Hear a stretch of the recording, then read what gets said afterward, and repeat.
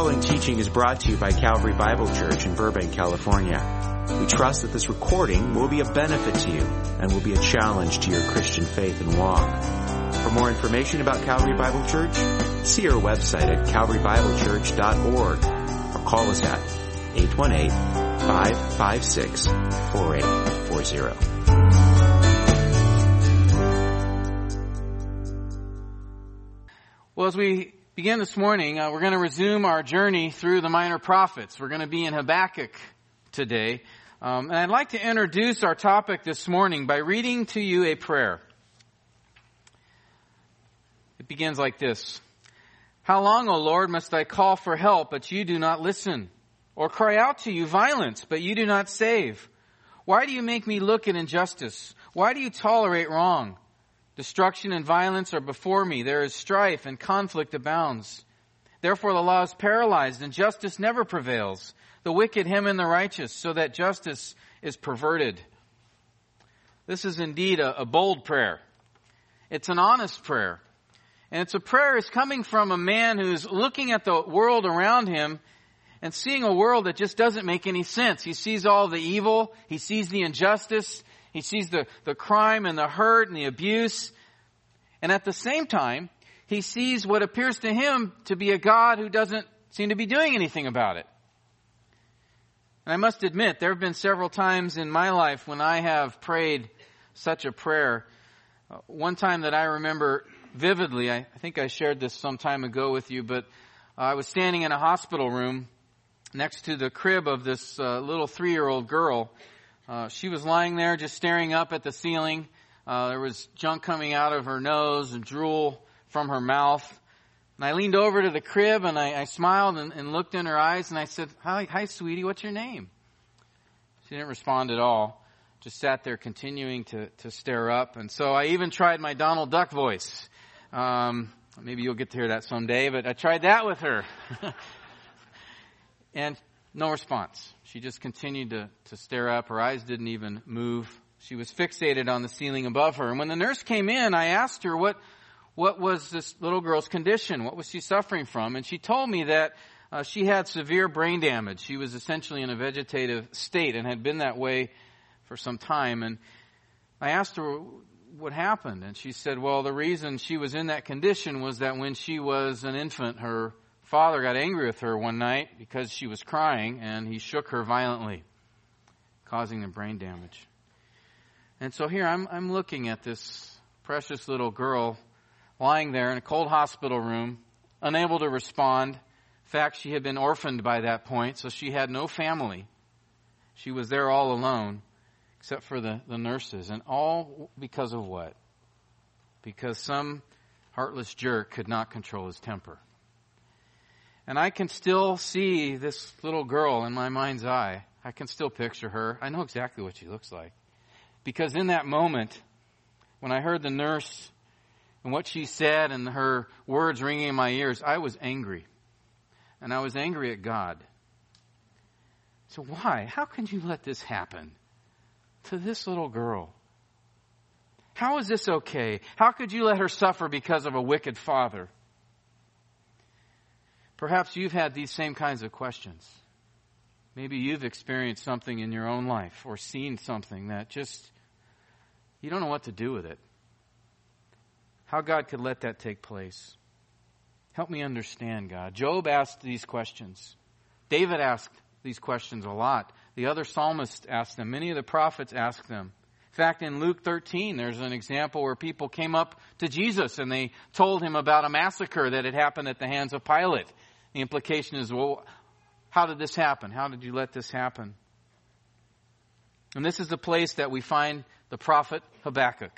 For it was his prayer that I read to you earlier when I opened our time this morning. In fact, that's how he began his book, with that very prayer. If you're not in Habakkuk yet, just go to Matthew and turn about 5 books to the left and you'll get there.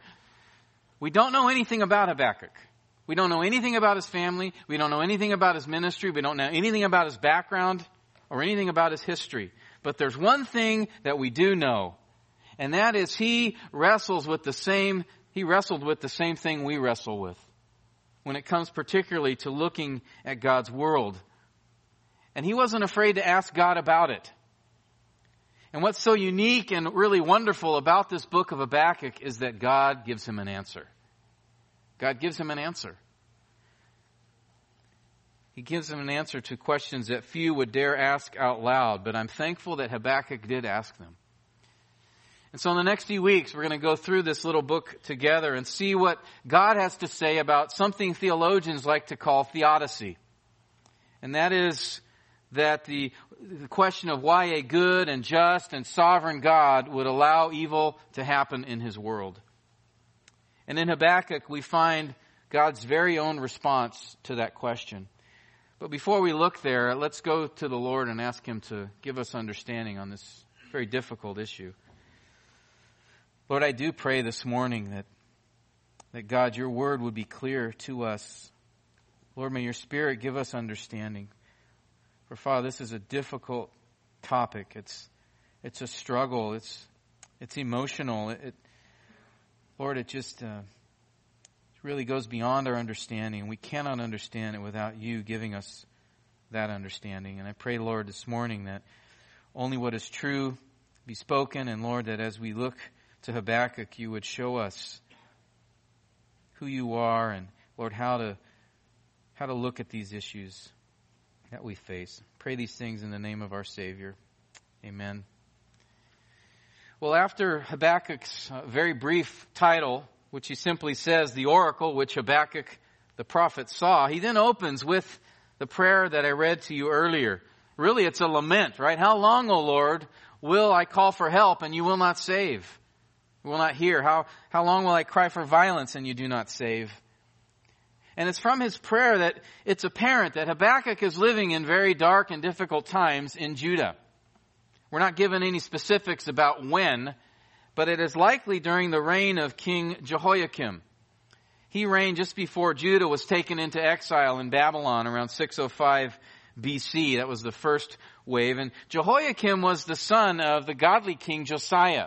If you remember Josiah, he was the king when the word of God had been found in the temple, had been lost for almost 2 generations. Well, Josiah was a godly man, and he led incredible spiritual reform in the kingdom of Judah. But his son was the polar opposite of his dad. In fact, Jehoiakim, Josiah's son, he was the one, if you remember in Jeremiah, when Jeremiah handed him the scroll of the word of God and he took out a sharp instrument. Remember what he did with it? He carved it up and then he had it thrown in the fire. That's Jehoiakim. It was said of him in 2 Kings 24:4 that he had filled Jerusalem with innocent blood. In fact, Jehoiakim was the only king of Judah who was known to have put one of God's prophets to death.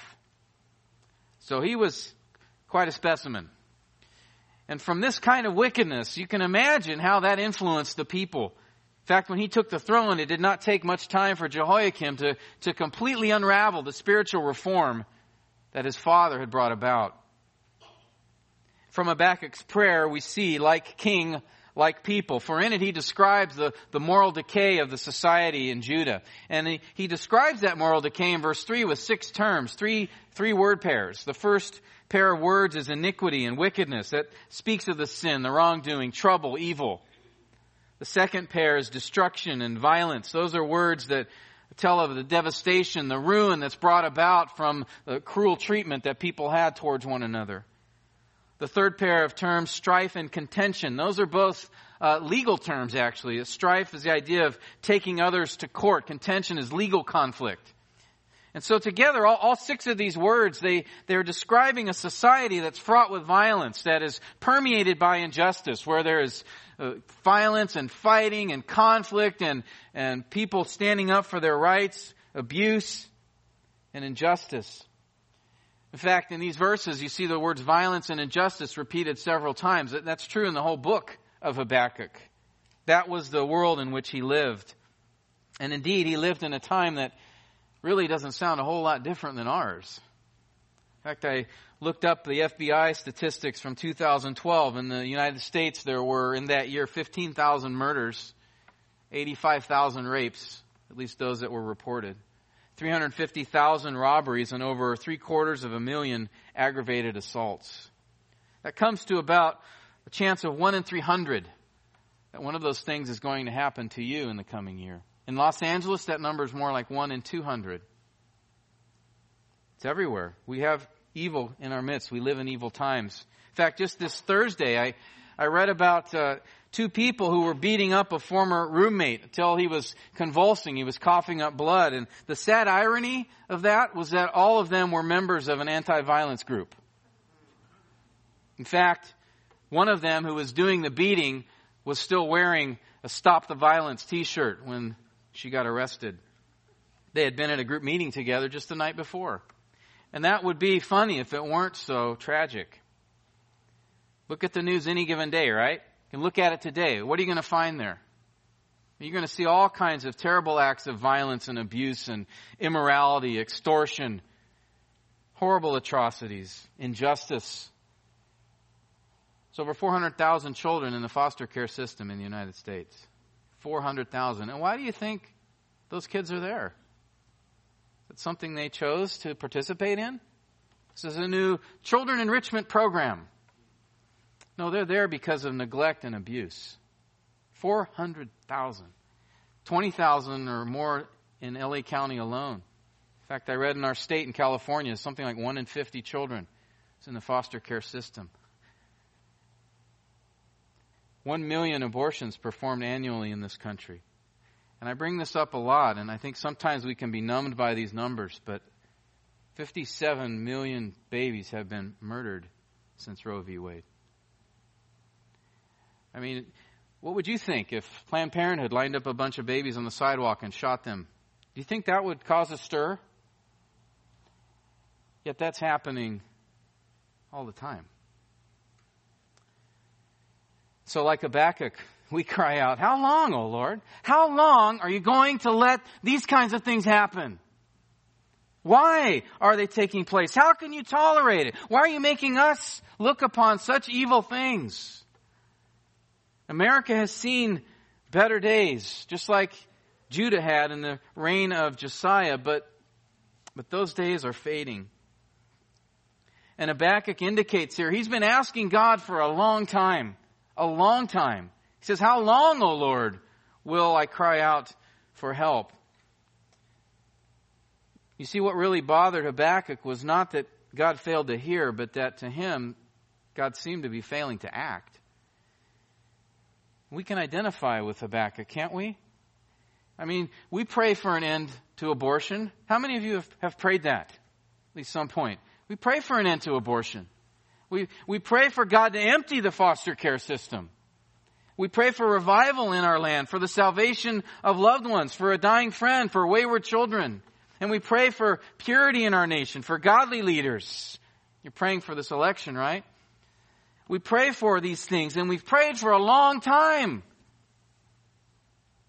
Yet there seems to be no response.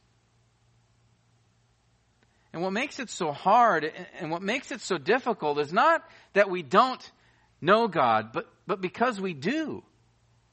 And like Habakkuk, we know God to be compassionate and kind. We know that He is holy and just. We know that He is good and loving, that He is sovereign and all-powerful. We know that He is merciful and gracious, that He hates sin, that He hates injustice.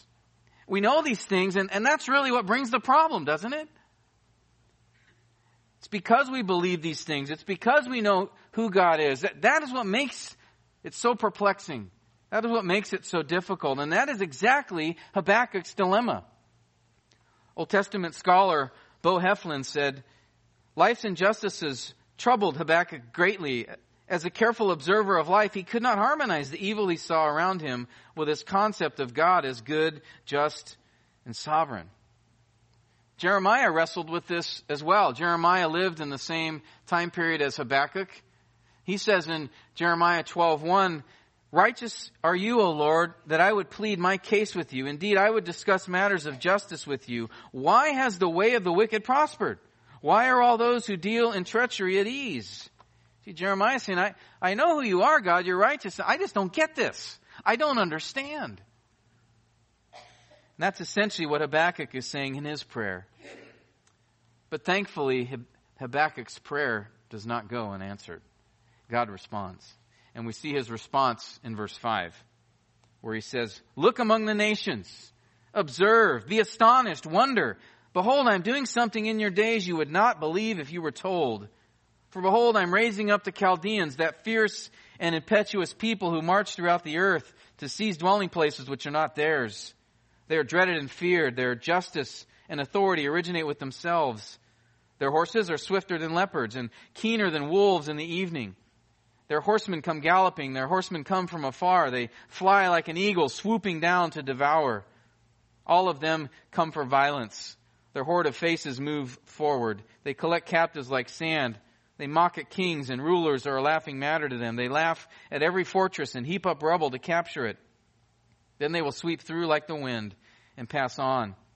But they will be held guilty, they whose strength is their God." So in God's response here, he begins it rather abruptly. Verse 5, we see these 4 short commands that he gives. Look, observe, be astonished, wonder. And what's interesting is these 4 commands in the original Hebrew are actually, they're second person plural pronouns, meaning he's speaking not just to Habakkuk. Otherwise he would have used singular. But he's speaking to all the people. And he's telling all of them, look, observe. I want you to see what I'm about to do.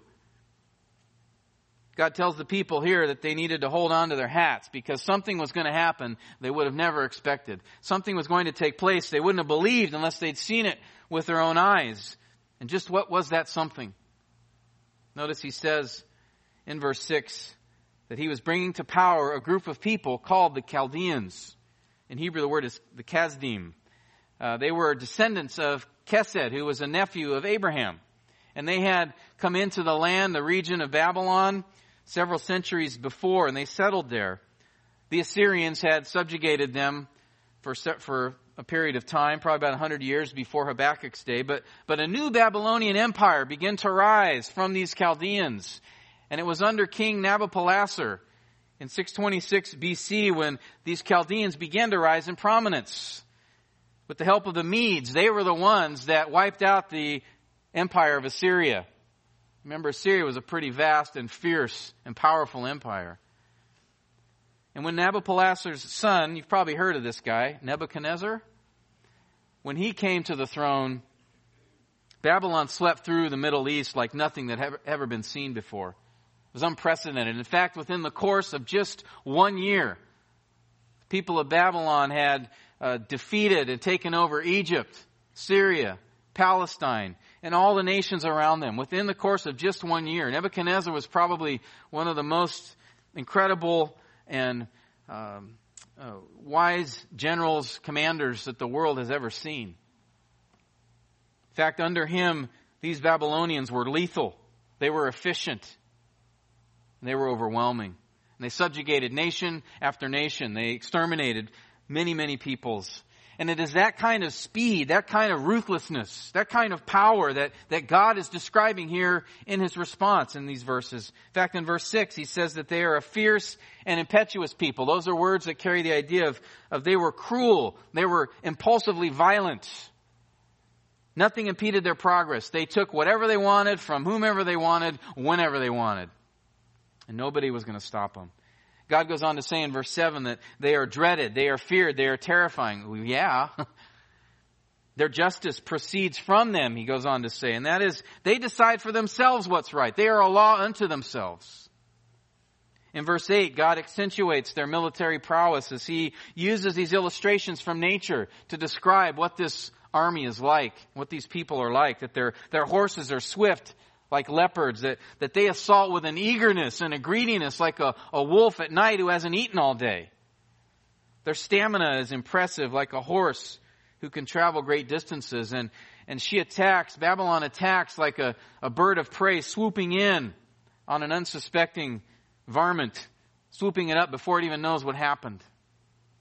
Verses 9 through 11, God describes the Chaldeans as this army marching forward as one with little resistance, gathering up nation after nation and people after people like sand in a bucket. They fear no king. They run from no general. And they sweep through like wind. Now, as we step back from these verses This is an extraordinary description of Babylon, not only in the words themselves, but also considering who is speaking them. This is God's description, and Habakkuk gets the point. Because at first you might say, well, why did he respond this way? I'm lamenting about what's happening here in Judah, and you're talking about these guys over here and just how fierce they are? But see, Habakkuk made the connection. God says, I'm raising up the Chaldeans. Habakkuk knew what that meant. In fact, in verse 12, he says he understood that God had appointed them to judge, that he had established these Chaldeans to correct. And you know, there's great irony in God's response here because remember, Judah was a violent people. They had been violent against one another. And so God says here he's going to raise up a violent people against them. Habakkuk had decried the injustice going on in the land of Judah, and God says he would send a people from whom there is no law. They are a law to themselves. And what makes these verses here, verses 5 through 11, so important is that this is God's response to Habakkuk's lament. Because again, remember the concern Habakkuk brought before God? How can you let these things be going on? How can you tolerate this evil in the world? How can you force me to see such things? And then God gives him a response, but his response is not exactly answering the question, is it? In God's response, he's telling Habakkuk to focus on certain truths. There are three key principles that I see in his response here. Three key truths that we need to understand in regards to this issue of theodicy. And the first is this: God judges sin. He's saying to Habakkuk here in so many words, yes, Habakkuk, I see what is happening. I know what is going on. I know what the people have done, and I will respond. I will bring consequences. Their sin will not go unanswered. They have been violent, they've been unjust, and so they will fall into the hands of a violent and unjust people. And God reminds them here of something, beloved, and reminds us at the same time that God will do right. He will do what is right. He will respond. He will deal with every evil in this world. There's not one sin that God is not going to not respond to. It may not be in the timetable we want. It may not be in the way we want or would expect.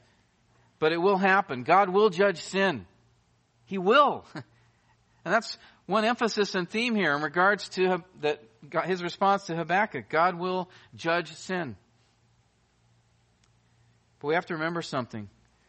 As we cry out, as we lament, as we desire to see God respond, we have to remember this: that God was patient with us, wasn't He? We have to remember that we too deserve God's judgment. We too would be in the category of the wicked. We too have sinned against God. We've been unjust. We've been violent. We've been immoral. We've been unloving, harsh, arrogant, either in deed or in thought, or probably both.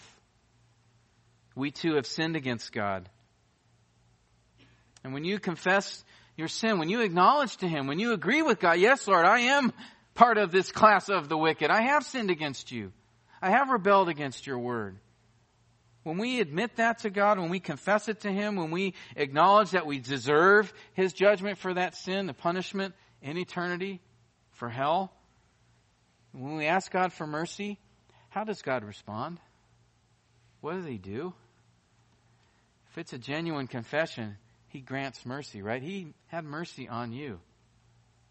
He showed you mercy, forgave you.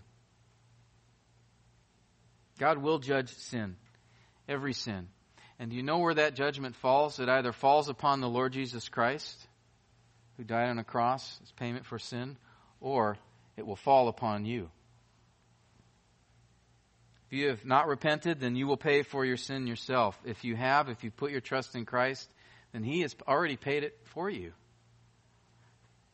God will judge sin. He will judge all sin. And that's one thing He reminds us here in Habakkuk. A second thing God shows us is not only does He judge sin, but He is sovereignly at work in bringing about justice. Beloved, when we see evil taking place in this world and we're tempted to think, God, are you just not paying attention? Or are you a passive observer? Or do you have a plan in all this? We've got to remind ourselves of something that He tells Habakkuk here. God's always at work. Verse 5 says there, I am doing something. Or literally God says, I am working a work. And the tense there of the verb has this idea of its ongoing activity. God's response here wasn't something where Habakkuk brings up his concerns and God then says, oh, you're right, Habakkuk. These people are sinning. What am I going to do about that? How about the Assyrians? They worked before. No, they're kind of weakening now. I know. This guy Nebuchadnezzar, he's a pretty strong leader. Look, these Chaldeans, I think I'll use them. See, that's not the picture here at all. It isn't as if Habakkuk's bringing something to God's attention and then he responds. God says here, no, have been at work and I'm continuing to be at work. I'm carrying out my plan. I'm working a work. God says here in verse 6, I've been raising up, not I will raise, not I'm thinking about raise. He says, I have been raising up a people, the Chaldeans. You see, while Habakkuk was crying out to God all those months and years, God was working. In fact, God had been starting that work hundreds of years before when the Chaldeans came into the land and he began to raise them up because God had a plan. He had a plan he was sovereignly executing in history. You know, history is kind of like, you remember those clocks that used to tell time and they had these two little sticks on them that kind of moved around? You've seen those before, right?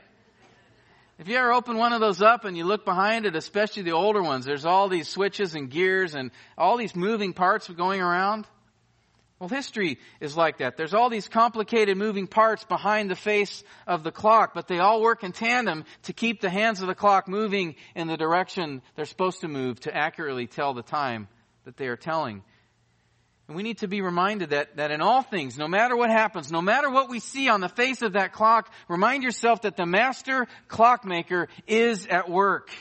And he's moving history according to his plan, not ours. In fact, it's a plan he's been very open about.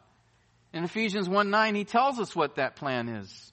When he says there through the Apostle Paul, in all wisdom and insight, God makes known to us the mystery of his will, according to his purpose, which he set forth in Christ as a plan for the fullness of times to unite all things in him, that's in Jesus, things in heaven and things on earth.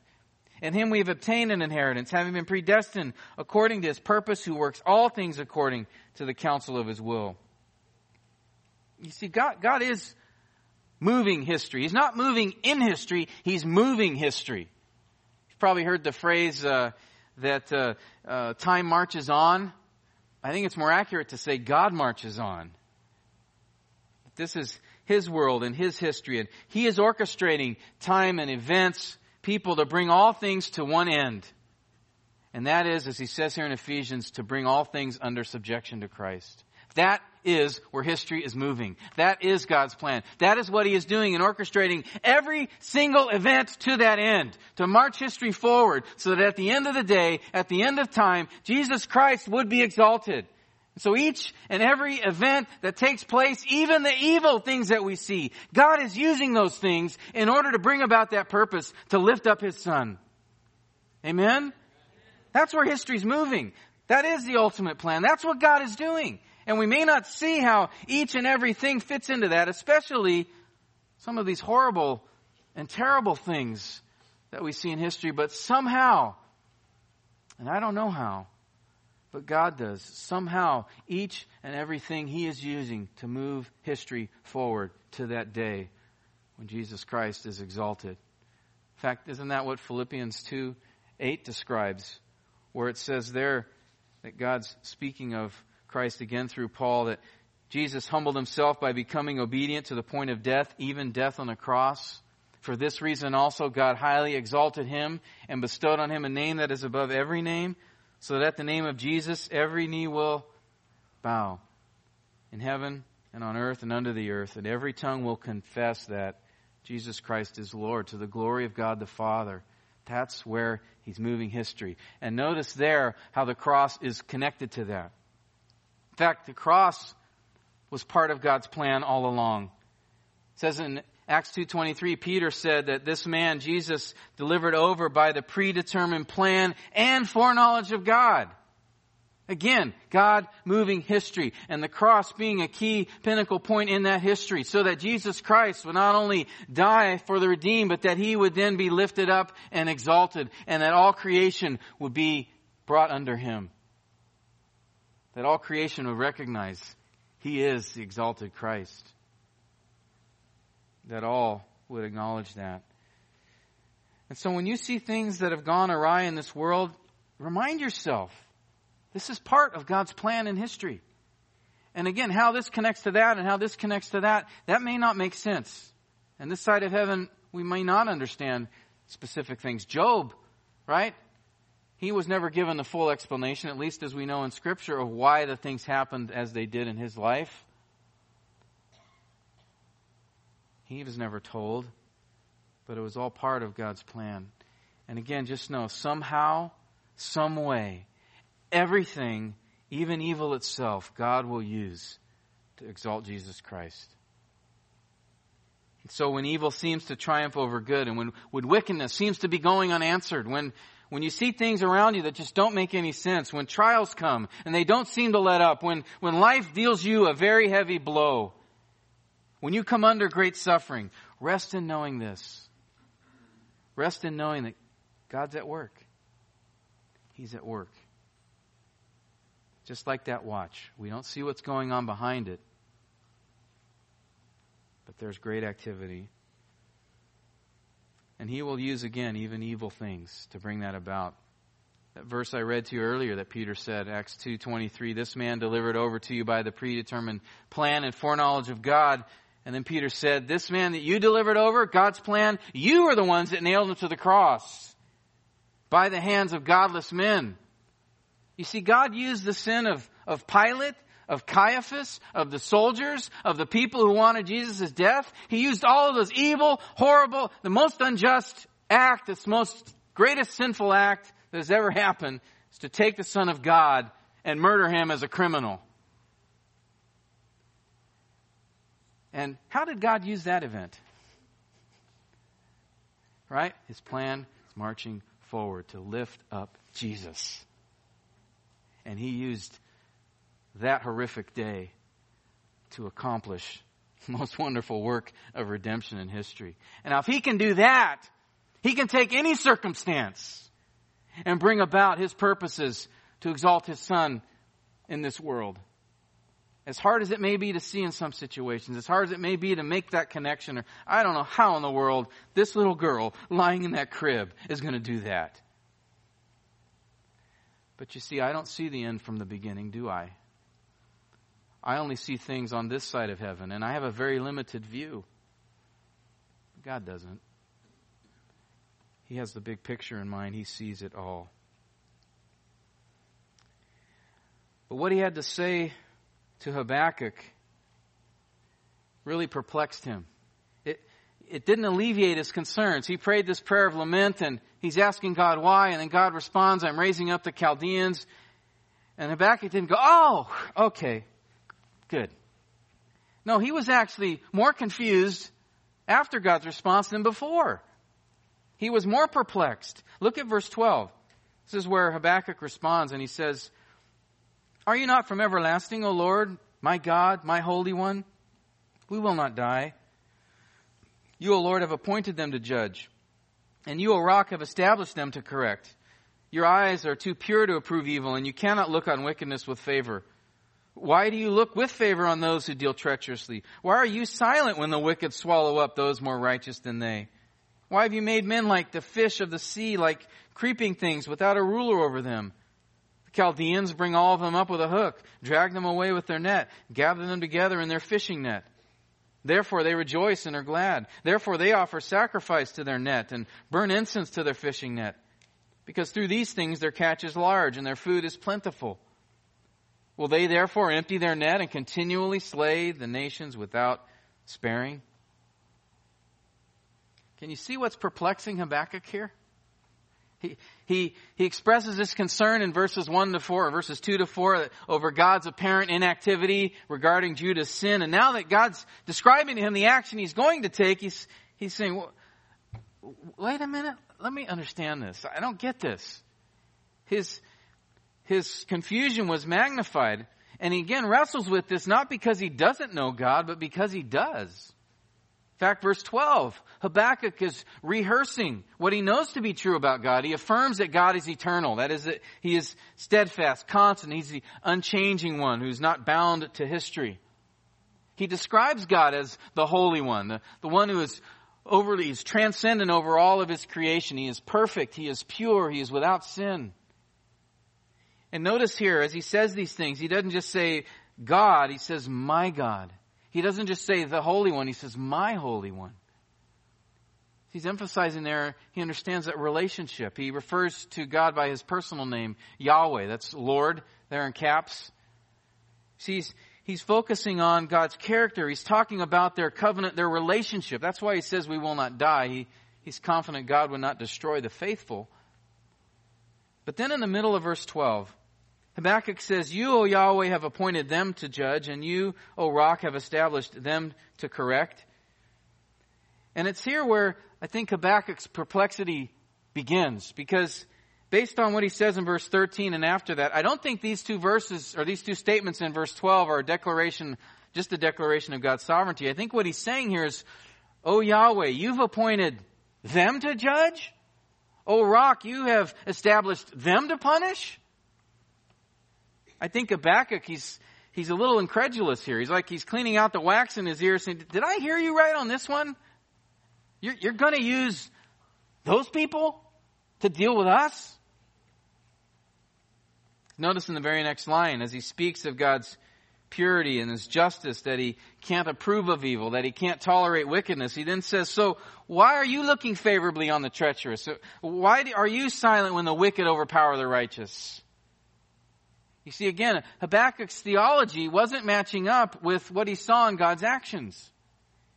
How can a God that I know is holy and pure and righteous, how can that God put up with evil? And more than that, how can he allow this wicked and evil nation to empower, or how can he be empowering them, allowing them to commit evil? And more than that, how could he ordain for that nation to be the one that would punish Judah? Yeah, Judah is sinful, he's saying, but she's at least more righteous than these guys. You see, again, Habakkuk is wrestling here with theodicy. How could God be okay with this? How could he endorse it? How could this be his plan? Verses 14 to 17, Habakkuk, he conveys Judah's helpless plight before these ruthless Chaldeans, is describing this picture of fish caught in a net, where Judah and the nations are the fish, and the net, the fisherman, is Babylon. There's some question here as to who's being referred to at the beginning of verse 15. You can see there, if you have a New American Standard, the Chaldeans is in italics. You see that? That just means that the translators have put that in. It's not in the original Hebrew. Kasdim is not there. They are just inferring what is from the context. Literally, it should be the pronoun he. That's the subject here. That's how the ESV translates it. But given the context here, given the fact God has already said earlier that he's going to raise up the Chaldeans, and now he's talking about these people, it seems clear that the Chaldeans are indeed the subject here. And they're described as a fisherman. They're described as a fisherman who's drawing in the nations like a net, particularly Judah. They're helpless fish. Once they're caught in the net, that's it. I mean, it's not like in Nemo, right? You know, where Nemo and the fish, they're talking to each other, and then they say, hey, let's go this way. And they start pulling against the net, and that's how they break free. You remember that? That doesn't really happen. That was a cartoon. Fish don't really do that. Once they're caught in the net, that's it. They're done for. And that's why Habakkuk uses this illustration that these Babylonians are so fierce. They come through and they're like, he uses two terms for a net here. One's that big dragging net that several people would hold on each side and just sweep it through. The other term is for a smaller net that you would throw on a smaller catch. So he's saying, Babylon's just like a nation sweeping through, and all the peoples, all the nations are like these fish. There's no hope of escape. And he ends in verse 17 just asking God, is that how it's going to be? Is this proud and cruel and ruthless nation, are they just going to keep gathering up the other nations, emptying their nets and going back, taking over, slaying more? See, for Habakkuk, it didn't compute. This didn't make sense. He said, yes, God, I get that your people need to be corrected. I've been crying out for years about this. But you're going to use these godless pagans to do that? And then even bless them in the process. Notice it talks about, that's the picture here, that the Chaldeans are blessed and prosperous. And he's saying, I just don't get it. It would kind of be like us today, as we cry out and we see all of the state of the church in America, we see all the terrible things going on in our land, all the evil and wickedness, the violence, the injustice, and all these things, and we cry out to God, and then God says back, okay, I've been raising up ISIS, and I'm going to bring them in your land to destroy and punish you. How would we respond to that one? What? You got to be kidding me. Those guys, okay, things are bad here. We're pretty bad, but those guys are a lot worse than we are. They are cruel, ruthless. They've committed horrible atrocities. How could you use them? That's about the sense here of what Habakkuk's saying. How could you use those pagans, those people who hate you, who are terribly violent and cruel, and you're going to use them? Habakkuk was trying to reconcile these things. He's trying to reconcile what he knows about God with what God is doing. Remember again, Jeremiah, he cried out, "Righteous are you, O Lord. Why has the way of the wicked prospered?" Or the psalmist Asaph, he wrestled with this as well. Psalm 73, verse 1, he says, "Surely God is good to Israel, to those who are pure in heart. But as for me, my feet came close to stumbling. My steps had almost slipped. For I was envious of the arrogant, as I saw the prosperity of the wicked. For there are no pains in their death, and their body is fat. They are not in trouble as other men, nor are they plagued like mankind." He was wrestling with the same issue. And notice in both cases, Jeremiah talks about God is righteous. Asaph says here, God is good. And so like Habakkuk, they can't get their minds around this. They know the character of God, but that he would bless the wicked, that he would allow them to prosper, that even those who oppose God, he would seemingly grant them favor. And not only that, but in Habakkuk's case, his struggle is that he would also use them to punish his own people. I think all of us, we've wrestled with this. God's let certain things happen to us. Even maybe perhaps we've tried so hard to follow Christ, to submit to Him. And yet, others who don't have this comfortable life, though they hate God. Maybe even some of those folks have committed terrible things against you. Or maybe you're just trying to understand and struggling with, why did God let this happen?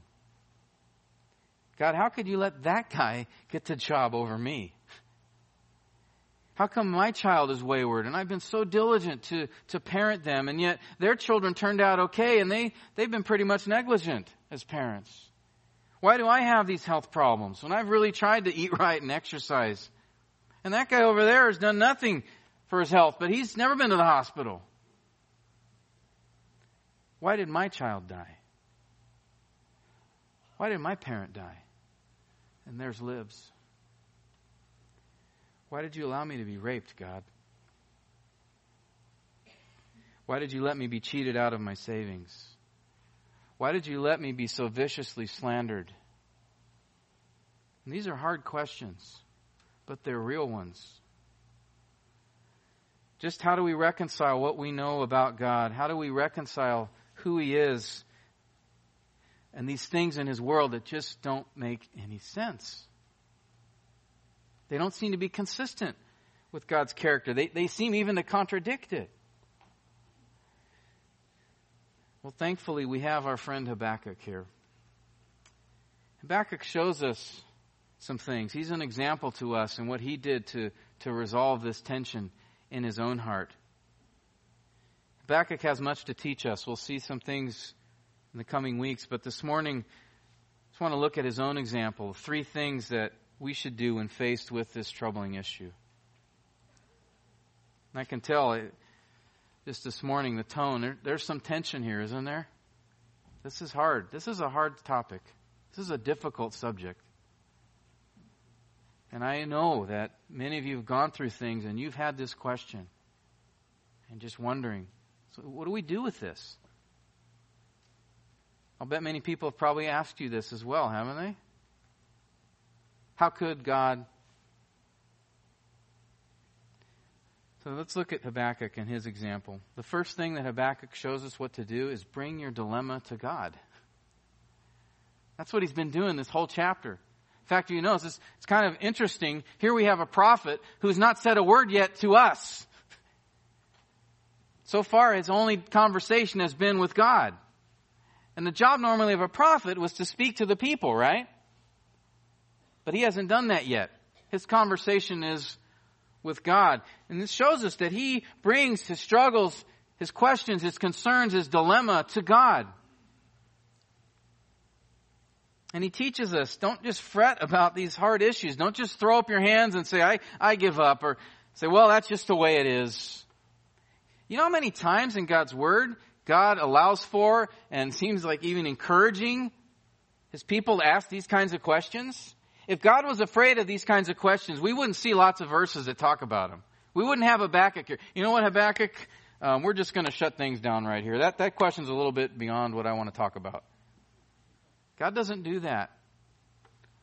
He wants to respond and give us answers so that we would understand.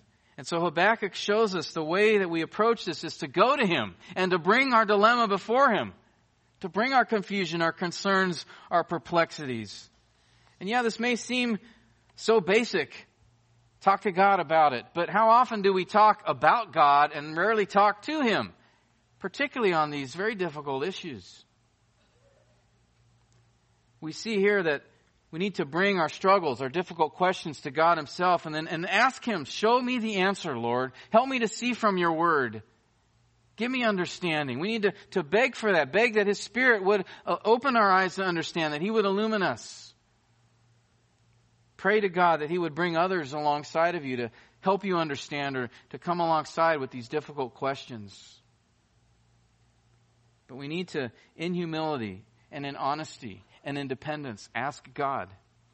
Come to him.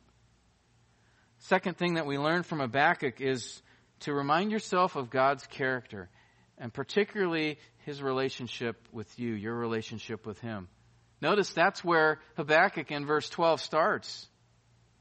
He just, as God had spoken to him, and even though what God said to him left him even more confused, left him even more concerned, he had more questions. But where did he begin? Notice in verse 12. He focuses on God's character. God, you're the eternal God, holy, sovereign, faithful.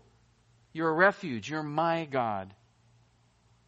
This is so important to see this, because we so often focus our attention on what we don't know rather than what we do know, or who we know and what we know about him. We get so caught up in why and how, and I don't understand, instead of, but I know these things about God, and I know these things about my relationship with him. That's the anchor, beloved. He has shown us all through his word he is holy. He's shown us very clearly of his love. How has God shown his love towards you? What's one way? Right? This is love, that he sent his only son on your behalf. God didn't have to do that. The Father chose to allow his Son to suffer. Jesus Christ chose to become a man to suffer so that he might be the Redeemer of the lost. That's love. Because we weren't exactly asking to be restored to God, were we? God came to us. He's revealed time and time again that he's compassionate and merciful. He's just. His justice is without question. And beloved, when God's world just doesn't make sense, when you see these things around you that don't seem right, you have to remember, you must take yourself to this place. You must meditate on these things. Who is God? And what is my relationship to him? This I know. That stuff I don't know. This I know. This is who I know. You know, as I was standing in that hospital room, man, I struggle with this. I struggle with doubt and confusion. I can still see this little one. Still see her. I know exactly what she looks like. This was 10 years ago. And I remember in that moment standing there, and those words from the nurse were rattling around in my head, and it hit me so hard I was even questioning my faith at that point. Really, God? Really? I don't know. I'm just being honest here. But then thankfully, truths came to my mind. But God, I know you are good. I know that you know the end from the beginning. I know that you are all wise. I know that you are compassionate. I know you're just. I just don't understand. But I know this is true of you. Beloved brothers and sisters, that's the anchor. Because again, remember, we don't have the big picture. We don't know. We don't understand. We are finite. God, what He's doing at every moment, we can't comprehend these things. We don't know what purpose He has in each and every situation, in each and every life. But we do know this. We know in whom we have believed, that He is able, that He is just. He's compassionate. He is. He's love. He's pure. He's wise. He can be trusted. Amen? Remind yourselves of these things. When these questions hit you like a flood, this is what you need to rehearse and meditate on. A third thing that Habakkuk shows us, it's actually seen in the first verse of chapter 2, which really should be part of chapter 1. After expressing his confusion and dismay at God's response, Habakkuk then says this in Habakkuk 2:1, I will stand on my guard post and station myself on the rampart. I will keep watch to see what He will speak to me and how I may reply when I am reproved. Now Habakkuk is talking to us. He says, you know what? This is my struggle, the things I brought before God. What I'm going to do now, I'm going to go up to the watchtower and I'm going to wait. I'm going to watch. See, in that moment, he had these doubts, these questions, confusion. He had a choice. He had two roads to take, one of two roads. One was either to allow these doubts and questions to drive him away from God. The other was to grow his faith in God. And because of what he reminded himself to be true about God back in verse 12, Habakkuk thankfully chose the latter. And in his response here in Habakkuk 2:1, he teaches us a third thing, and that is to wait, to go wait in your watchtower. Now, I realize now I got to be careful with that term, not the watchtower. Guard post. Let me use that one. I'll make it more clear, less confusing. Go to your guard post. And whether Habakkuk actually went to a guard post and they had these stationed around the various fortified cities to watch for a coming enemy, whether he actually went and did that or he was just speaking of this in a figurative way to emphasize an alertness and a patience that he was going to exhibit, we can't be sure, but the point is clear here. He has handed his dilemma to God and now he's going to wait for an answer. I like what Martin Lloyd-Jones said reflecting on this. He said, once we have taken a problem to God, we should cease to concern ourselves with it. We should turn our backs upon it and center our gaze upon God. But what so frequently happens is this. We go on our knees and tell God about the thing that is worrying us. We tell Him that we cannot solve the difficulty ourselves, that we cannot understand, and we ask Him to deal with it and to show us His way. Then, the moment we get up from our knees, we begin to worry about the problem again. Now, if you do that, you might just as well have not prayed. If you take your problem to God, leave it with God. Get up into your watchtower and just keep looking up to God. End quote. It's exactly what Micah did. Remember when we were in Micah and he was facing the same kind of struggles that Habakkuk was, and he was talking about the sin going on around him, and he brought that dilemma to God and just in struggling with it. And then he says this in Micah 7:7. But as for me, I will watch expectantly for the Lord. I will wait for the God of my salvation. My God will hear me. And so too Habakkuk says, I too, I'm going to keep watch and I'm going to see what God says about it, what He does about it. And indeed, God will bring a solution. Sometimes that solution will be a direct and obvious answer. Sometimes that solution will come in the form of a settled peace, even when no answer comes. And sometimes that solution comes in the form of, there's no answer right now, you're going to need to wait. That's probably the one we like least of all. But either way, we leave it with God. I like how Martin Lloyd-Jones says, you turn your back on it. He doesn't mean to just stop praying about it, but what he's saying is don't continue to fret and brood and be struggling with it. You know what? I've told God about it. I've given it to Him. I'm going to leave it there in His hands. That's exactly what our Savior did in the garden, didn't he? He was wrestling with what was in front of him. You remember what he said, right? If it's possible, let this cup pass from me, but not my will, but what did he say? But your will be done. Christ brought his dilemma before the Father, and then he put himself in the hands of the Father. And listen, if Jesus trusted God to that extent, then so too should we. Let's pray.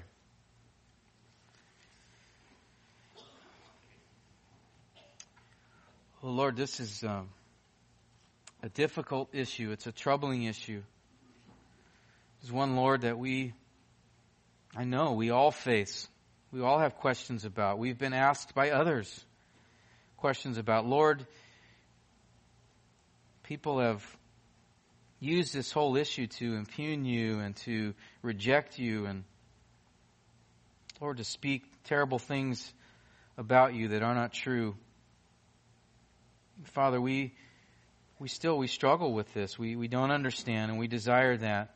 Lord, we want to know how to respond when we see just horrible things that taking place in your creation. And Lord, especially those times we see these things and we're struggling with doubt, uncertainty. Lord, I thank you for this book. I thank you for Habakkuk. I thank you, Lord, that you have given us a place we can go in your word and see how to wrestle through this issue. And I pray, God, as we look to this book further, that, Lord, you would give us understanding, that you would give us a settled peace, confidence, a trust in you. Thank you for Habakkuk's example, Lord, to bring this dilemma before you and leave it in your hands and then wait and trust you. Focus his attention on who you are. Help us to do that, Lord. For we have many things in our lives that, God, we just don't understand and are hard for us. I pray, God, for any here, Lord, who may be in a circumstance that they don't see a way out. They don't understand why you've let it happen. They are struggling, Lord, to see your goodness in it. And I pray, God, that you would comfort them with who you are, Lord, that you would comfort them with the knowledge that you have a plan and you're carrying out that plan. And the end of that plan is a wonderful thing, that the exaltation of Christ and his glory, and that we can be a part of that. And God, work in us a greater understanding of who you are. We thank you for your Son, in whom we have redemption, the forgiveness of our sins. What a gift. It's in his name we pray. Amen.